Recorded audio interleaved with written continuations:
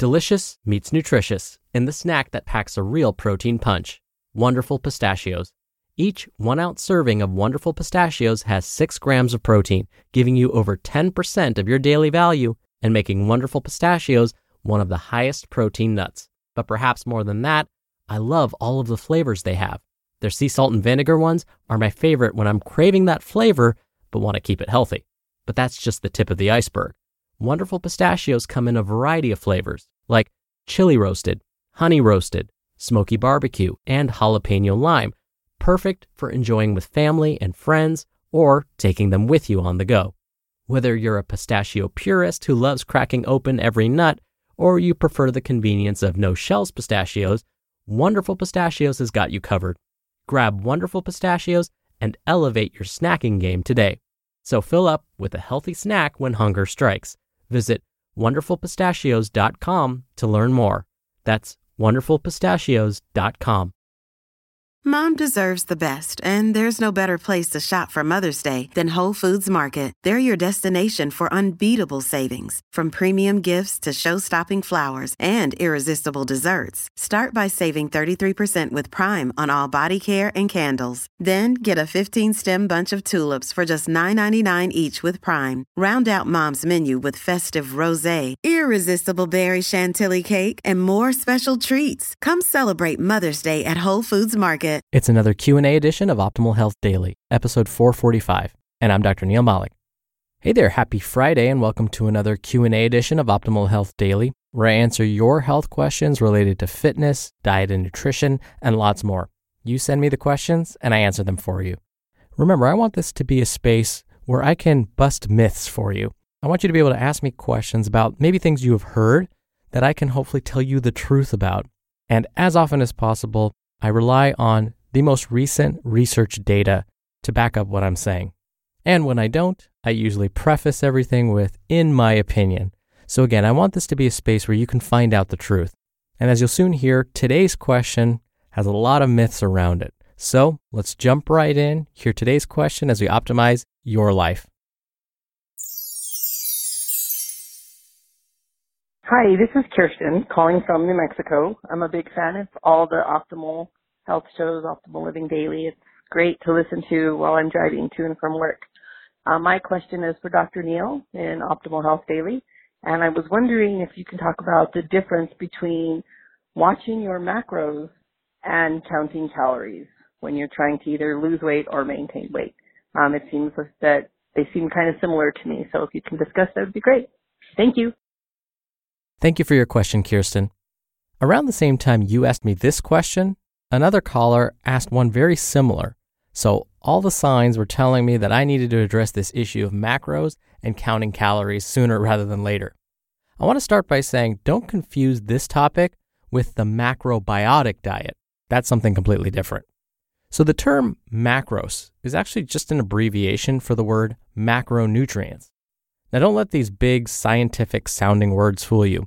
We just like to sound smart sometimes, so health professionals like to use these fancy words. If we break macronutrients down, the word macro or macros is just Greek for large. So the term macronutrients just means large nutrients, or basically nutrients we need in large amounts each day. And it turns out the nutrients we need in large amounts are the ones you're probably really familiar with: carbohydrates, proteins, and fats. So these 3 nutrients are the ones we need to consume in large amounts each day, macronutrients. In fact, most health agencies recommend that about 50% of your calories each day should come from carbohydrates, about 25% from protein, and about 25% from healthy fats. Oh, and in case you're wondering, there is such a thing as micronutrients. The prefix micro means small, so these are nutrients we need in small amounts each day. These would be your vitamins and minerals.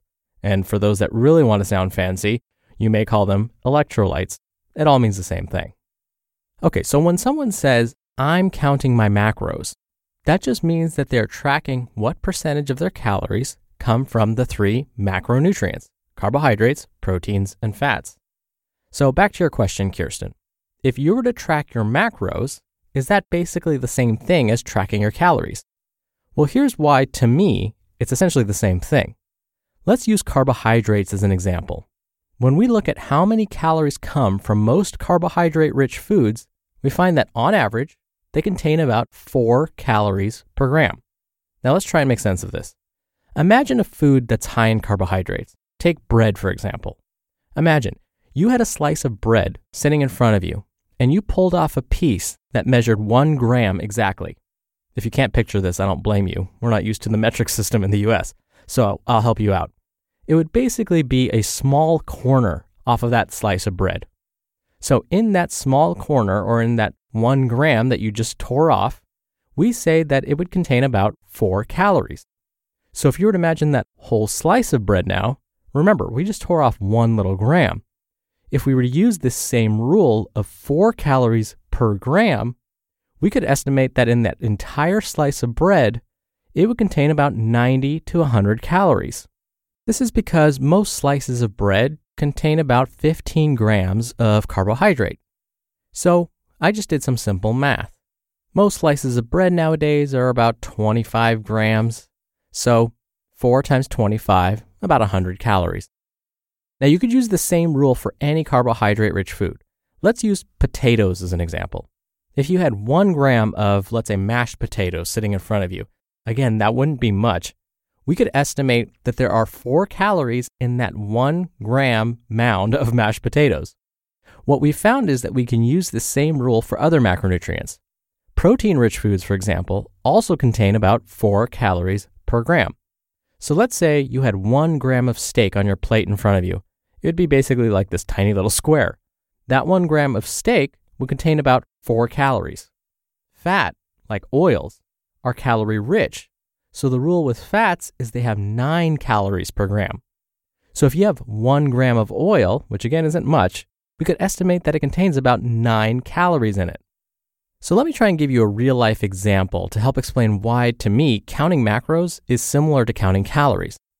Remember how I said fat contains 9 calories per gram on average? It contains more than twice as many calories as carbs and protein. It was for this very reason that in the 1980s, low-fat diets were all the rage. Why? Well, the thinking was that if you cut back on the most calorie-laden nutrient, fat, you would automatically cut your total calorie intake for the day.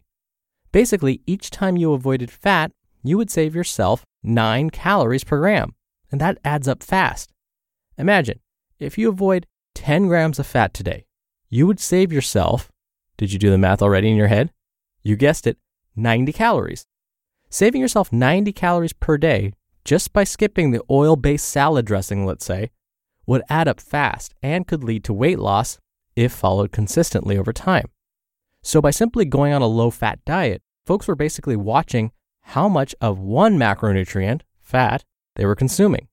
To put it another way, they were counting macros.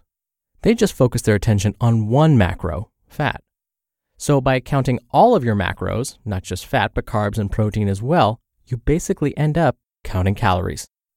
Oh, and P.S., the low-fat diet craze of the 1980s didn't work so well. Avoiding fat left people really hungry, and many ended up substituting carbohydrates for fat in their diet because they were so hungry, which led to an increase in cardiovascular disease and type 2 diabetes. When you're hiring, it feels amazing to finally close out a job search. But what if you could get rid of the search and just match? You can with Indeed. Indeed is your matching and hiring platform with over 350 million global monthly visitors and a matching engine that helps you find quality candidates fast. Ditch the busy work. Use Indeed for scheduling, screening, and messaging. 93% of employers agree Indeed delivers the highest quality matches compared to other job sites. One of the things I love about Indeed is that it filters out incompatible applicants. So when you're hiring, the process is much faster and you only have to consider applicants that are already likely to be a great fit. And listeners of this show will get a $75 sponsored job credit to get your jobs more visibility at Indeed.com/health. Just go to Indeed.com/health right now and support our show by saying you heard about Indeed on this podcast. Indeed.com/health. Terms and conditions apply. Need to hire? You need Indeed. Thank you again for the question, Kirsten. You'll be entered into a very small raffle every month to win a book from us. Now that happens on the first of the month, which is in just 2 days. So if you want to be in the raffle, send me a question. Just come by oldpodcast.com. Once you're in and on the main site, there's a red bar along the side of the page that you can click on and record right from your computer's microphone. It's really easy, and you can even play back your message and do retakes before sending it in. Or you can do it the old-fashioned way and call in your question. The number is 61 I love OHD. Both methods are in this episode's description, which you can find at oldpodcast.com. And make sure to ask me a question before the first of the month to be in the next raffle. All right, I thank you again for listening. Thank you for your continued support. I hope you have a wonderful baseball-filled weekend, and I'll see you here on Monday where your optimal life awaits. Hello, Life Optimizer. This is Justin Malik, creator and producer of this show and Optimal Living Daily, the brother podcast of this one. Literally, I'm Dr. Neil's brother. If you like the format of this show, you'll love Optimal Living Daily too, where I also read to you from blogs, but cover other topics like personal development, finance, and minimalism from bloggers like Derek Sivers, The Minimalists, Zen Habits, and many more. So for more amazing content read to you for free, come subscribe to Optimal Living Daily too, and together we'll optimize your life. You've been listening to Optimal Health Daily. Be sure to hit the subscribe button to stay up to date on each new episode, and head to oldpodcast.com. That's oldpodcast.com for a free gift, as well as more actionable tips and resources to help you maximize your potential. Thanks for joining us, and remember, your optimal life awaits.